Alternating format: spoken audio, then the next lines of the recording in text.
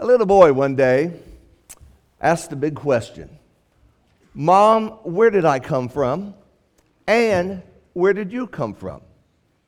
And so the mother told him a fanciful story about a stork and how the stork brought her first, and later on the stork brought him. Well, not satisfied with that answer, he asked his grandma the same question. And his grandma, a little different twist, but basically told the same story of a stork.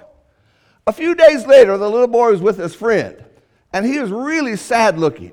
His friend said, "What's wrong with you?" He said, "I just found out we're all related to birds." You know, it is said that in America and in the world, there are 380,000 babies born every single day on this planet.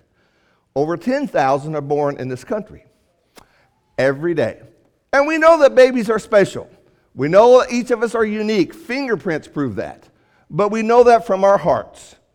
And we come into this world with no papers, no money, no name, no clothes. We can't even talk. We can't even take care of ourselves. But what a difference life is once a baby comes into the world. And of all the babies that are born every single day on this planet, there's one birth a long time ago that's very important. This is a season where a lot of people want to talk about the birth of Jesus. And in just a few moments, we're going to open our Bibles and read the Bible story of this in Luke chapter 2. So I encourage you to get your Bibles and be working over to Luke chapter 2. But we really welcome everyone this morning. Glad to have our guests with us. And in many ways, you might say, well, this just seems like a normal Sunday here. And it is, and it's not. Because every Sunday is special. Every Sunday is unique. And what we find in our Bibles are the early Christians remembering not a baby born in the manger, but they remember a death upon the cross. And that's what we have just done as we've taken the Lord's Supper. That event changed the world. But for serious Bible students, this time of year often brings conflicts in our minds from what the Bible says and what everyone else believes happens. We see the idea in manger scenes all around. We get this idea that Mary and Joseph and little baby Jesus are in a stable or a barn. Animals are there. The shepherds are there. The three kings are there. And this is just a common idea. There are songs and plays and movies about these things. And so what we want to begin with this morning is just kind of look at some of these traditions.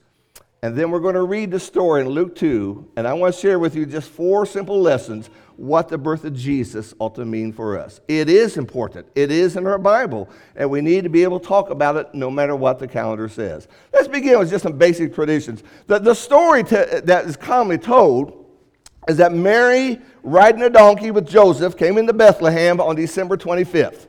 She was about to burst with a baby. So she goes to the inn, and the innkeeper says, "There's no room here."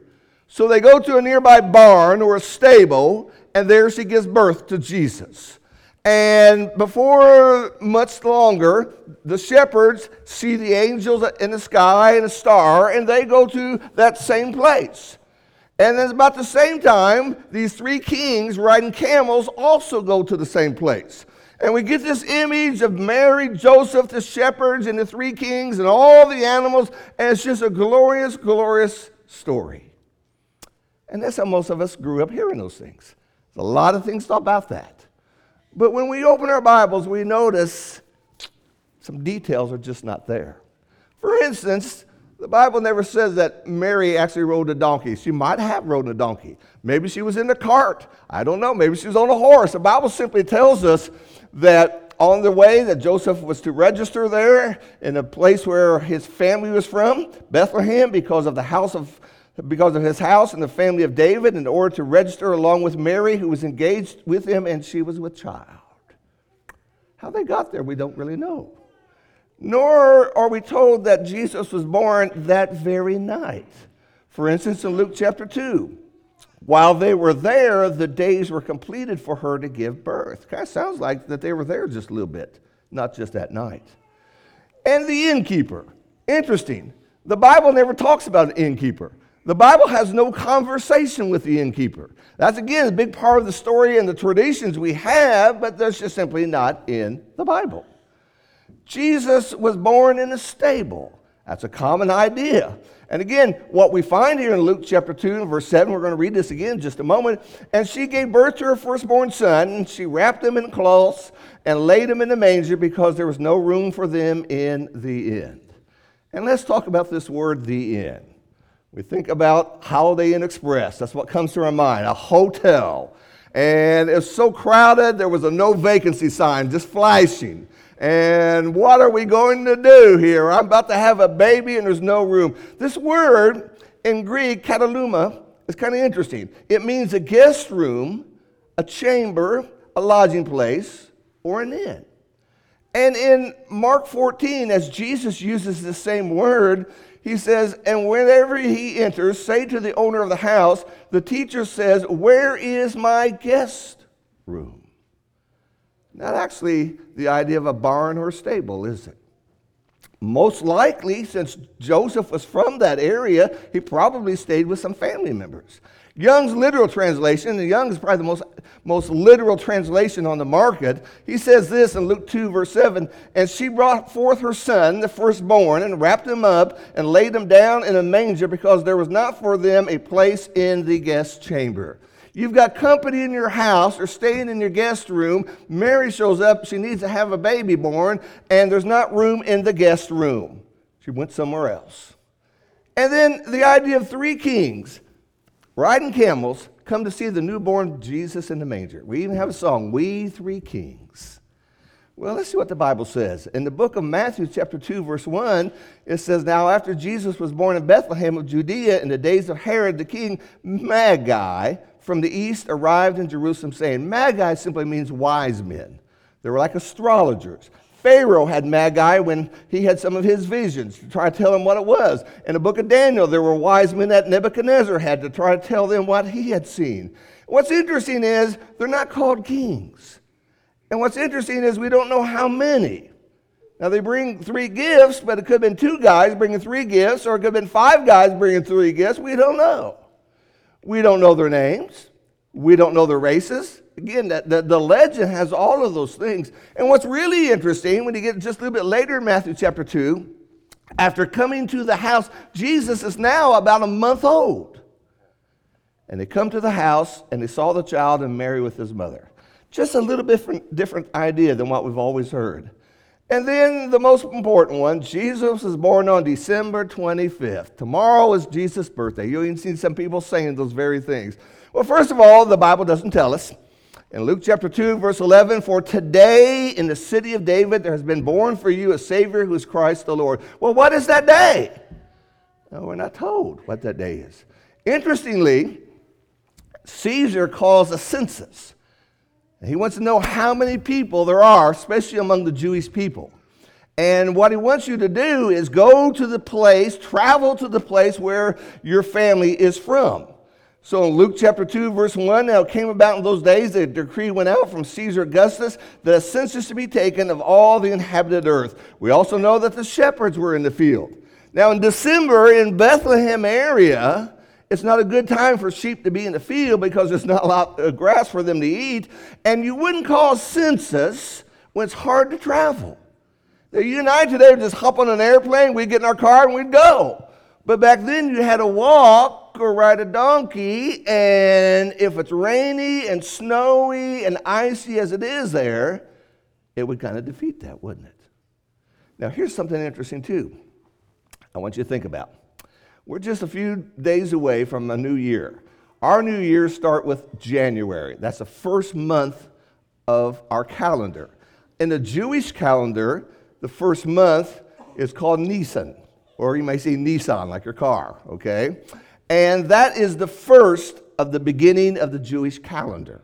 So they don't begin with a January, they begin mid-March is when their calendar begins of the year. We know 8 weeks later, Zacharias, the father of John the Baptist, is in the temple. Now, he was of a certain division of courses. There were so many priests, they put him in courses. And each course served 1 week. So if you begin in mid-March and you count down 8 weeks to when he would have served, that puts us in May. The Bible tells us in the book of Luke, after he served, he went home and his wife conceived John the Baptist.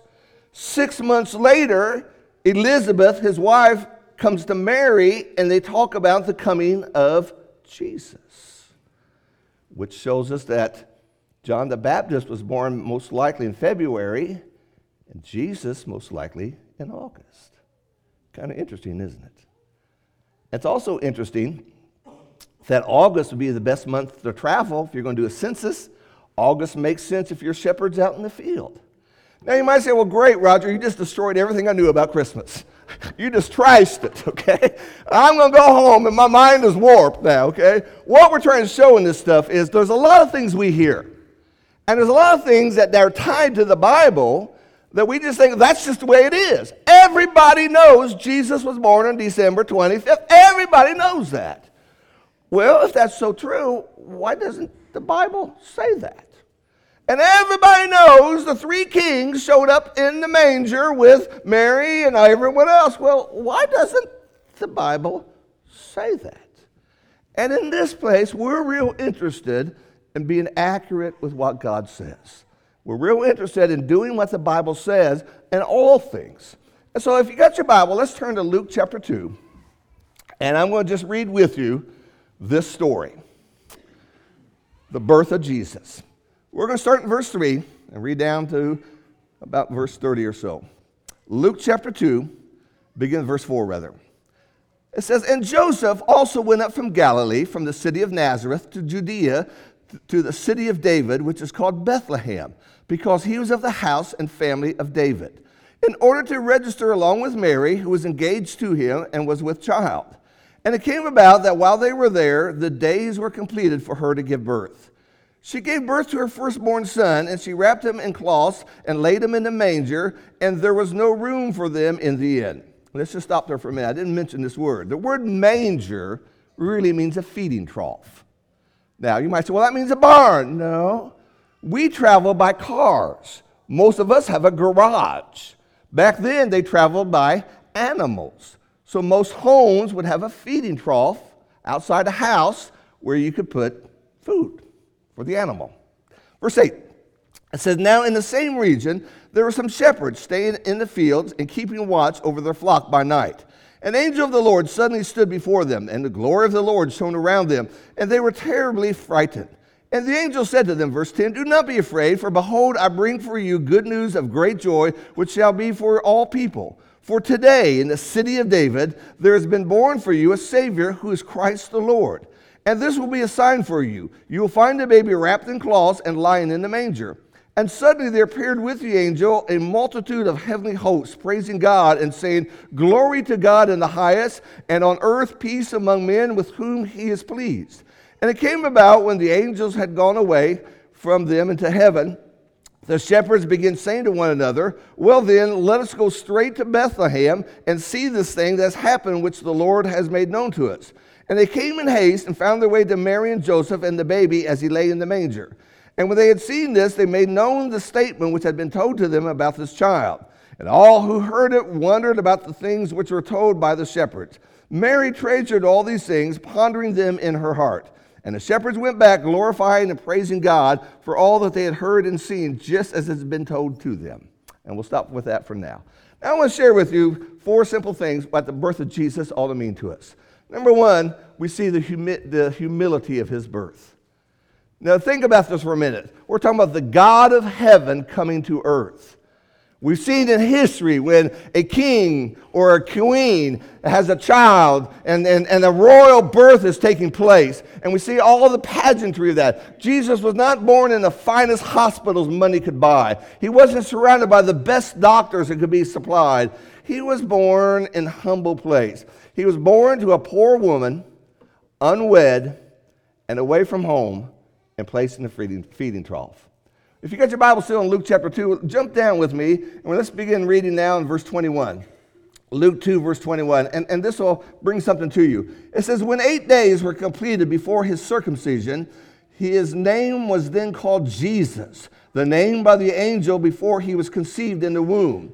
And when the days of their purification according to the law of Moses were completed, they brought up to Jerusalem to present him to the Lord.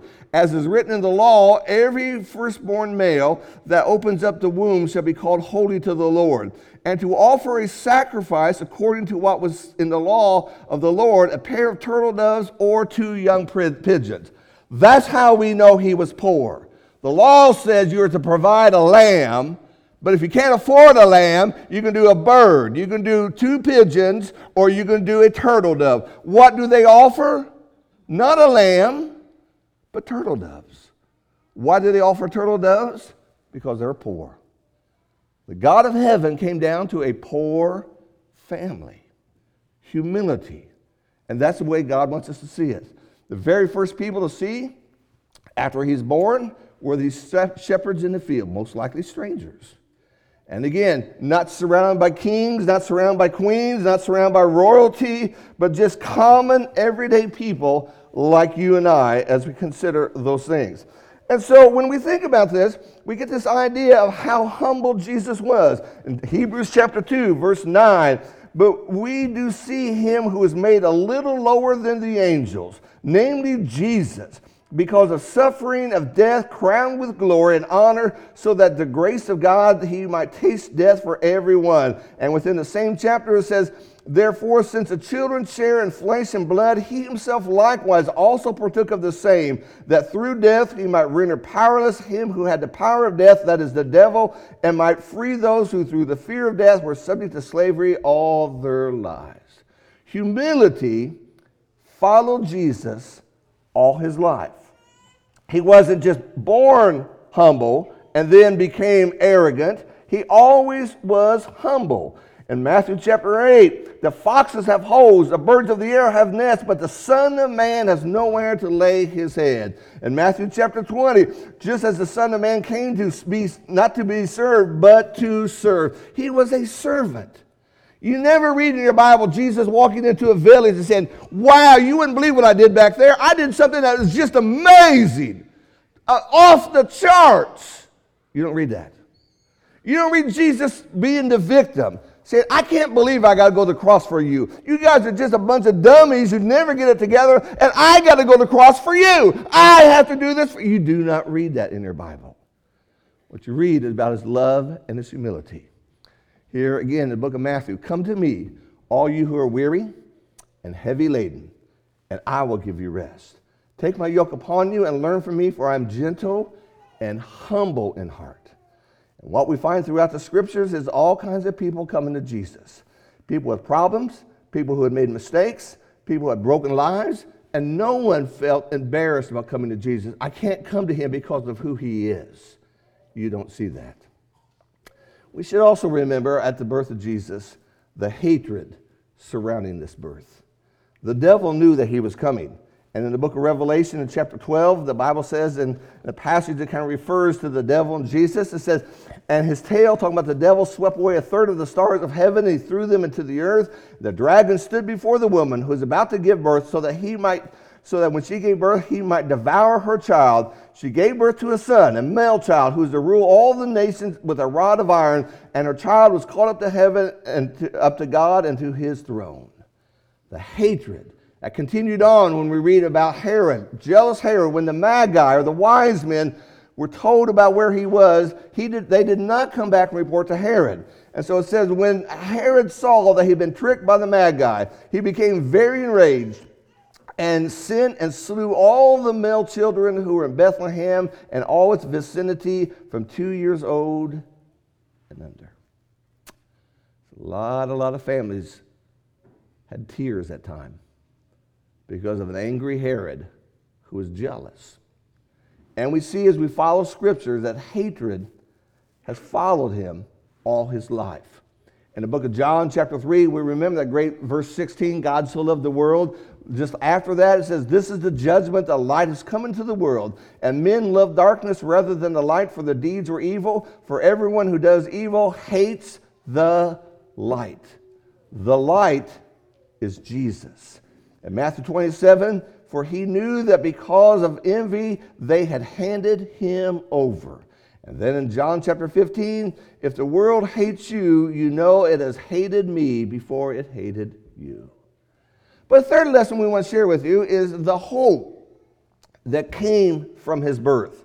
And this is some of the pronouncements that were made very early on. We see, for instance, in Matthew chapter 1, she shall bear a son, and she'll call his name Jesus, and he will save his people from their sins. Before he took his first breath on earth, that was the declaration. This is why he's coming. He's not coming just to experience this. He's coming to save us from our sins. Just a couple verses later, behold, the virgin shall be with child and shall bear a son. They shall call his name Immanuel, which translated God with us, or God among us. God among us. John chapter 12, Jesus says, now my soul has become troubled, and what shall I say? Father, save me from this hour. But for this purpose I came to this hour. And then in Luke 19, for the Son of Man has come to seek and to save that which is lost. We need to remember this season among our families and among our friends, that it's not a cute baby in a manger that changed the world. It was the dying Savior upon the cross. And it's that Savior that made the difference. Never did anyone speak like Jesus spoke. He spoke words of hope. He spoke words of salvation. He spoke words of authority. Never did anyone do what he had done. If you got your Bible, turn with me to Matthew 15, just to give you one example of this.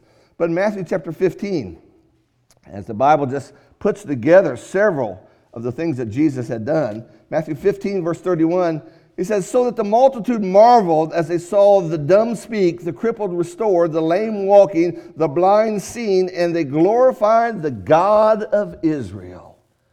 No one has ever done what Jesus did. And that was nothing compared to what he did upon the cross. And never did anyone promise what Jesus promised. John 14, he says, I have come to take you, I have come and prepared a place for you, that where I go, there you may be. We can go to heaven because of Jesus. And so we see in our Bibles stories like the prodigal son. And that gives hope to those of us who've been in far countries. We've been in places we shouldn't have been. We've walked away from God. There's been periods of our life we never even thought about God. We never prayed to him. We never opened his book. We never worshiped him. And yet God allowed that prodigal to come back home. You see, it's not a baby in a little manger. It's a Savior on the cross that changes our lives. The account of the woman who's caught in adultery gives hope to those of us who made wrong choices. Choices in our attitudes, choices in our words, moral choices. We did not do what we should have done, and we have wrecked our lives. But the story of Jesus gives us hope that God does not give up on us. The story of Zacchaeus, a little guy up in a tree, as Jesus was headed to the cross, and Jesus had a conversation with that tax collector, somebody whose society and culture would not have accepted. It shows hope for those of us who do not fit in. And sometimes we make these choices, we make these mistakes to be popular and to get fit in, and we find out that's the wrong way to go. And that birth of Jesus started all that gives us the hope where we are today. In John chapter 10, just a great verse in verse 10. John 10, verse 10, again reminding us of the work of Jesus. He says, the thief comes only to steal and to kill and destroy. I come that they may have life and have it abundantly. And then this divine help that continues since his birth. In many ways, although Jesus ascended to heaven, in many ways it's like he's still here. And we see that throughout our lives. We see Jesus in music and in art and in literature. And even the way we consider time. This is 2023 AD. AD, the year of our Lord. That's what that means from Latin. And so, since he's been here, there's that idea that he's never left. In Hebrews 13, verse 5, He says, make sure that your character is free from the love of money, being content with what you have, for he himself says, I will never desert you. And then we find in 2 Timothy chapter 4, Paul saying, at my first defense, no one supported me, but all deserted me. May it never be counted against them, but the Lord stood with me and strengthened me. Where was the Lord when he said this? The Lord was in heaven. But that hope and that strength and that help is still there. And so we find passages like Psalms 23, verse 4. Even though I walk through the valley of the shadow of death, I will fear no evil, for you are with me. God is with you. Psalms 46, verse 1. God is our refuge, a strength, a very present help in trouble. And so when you're discouraged, God is your help. When you think you cannot go on, take another step. God is your help. When you face your greatest trials, God is your help. When other people have given up on you, God is your help. There is no problem greater that God cannot fix. There's no sin so great God cannot forgive. There's no addiction that God cannot cure.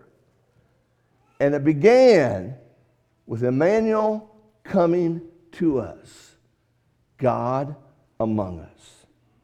Now, for a moment, what would happen had Jesus never came?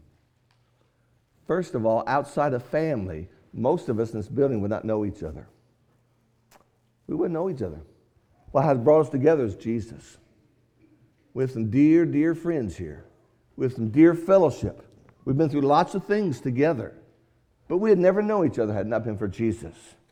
Had it not been for Jesus, crosses today would not mean anything. You wouldn't wear them as jewelry because they had been forgotten in history. They had been just something for historians to think about how the Romans executed people. And had Jesus not died on that cross, that would just been something we would never even think about today.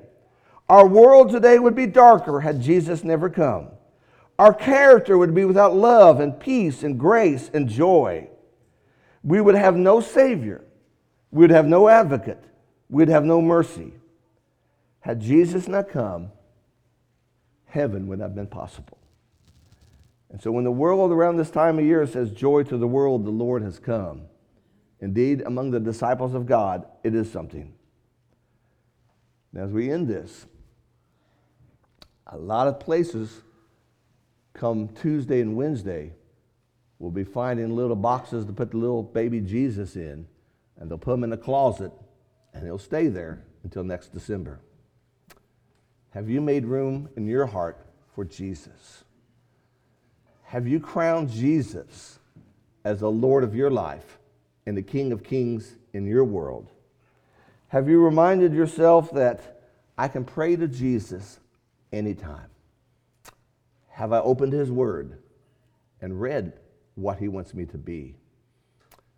And at night, can I close my eyes and say, come, Lord Jesus?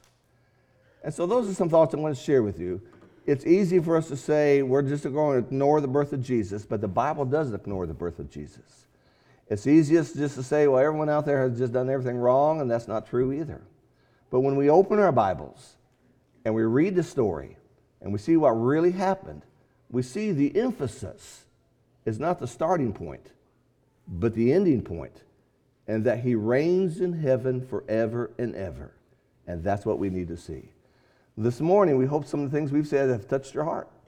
We hope there's some things that we have said that maybe just kind of, man, I've never heard that kind of stuff before. And maybe it'll take you back to read Luke chapter 2 a little more carefully and look at some of those words and see, what a lot of people say just isn't found in that Bible. And may we have the heart to say, Jesus came, and he came for me, and he came for you. And if something had happened a long, long time ago, and you had been the only person on this planet, Jesus still would have come. Because that's how much God loves you, and that's how much God wants you to be in heaven. If you've never been baptized in Christ, that's the gospel way, that you need to be baptized and walk with him every day.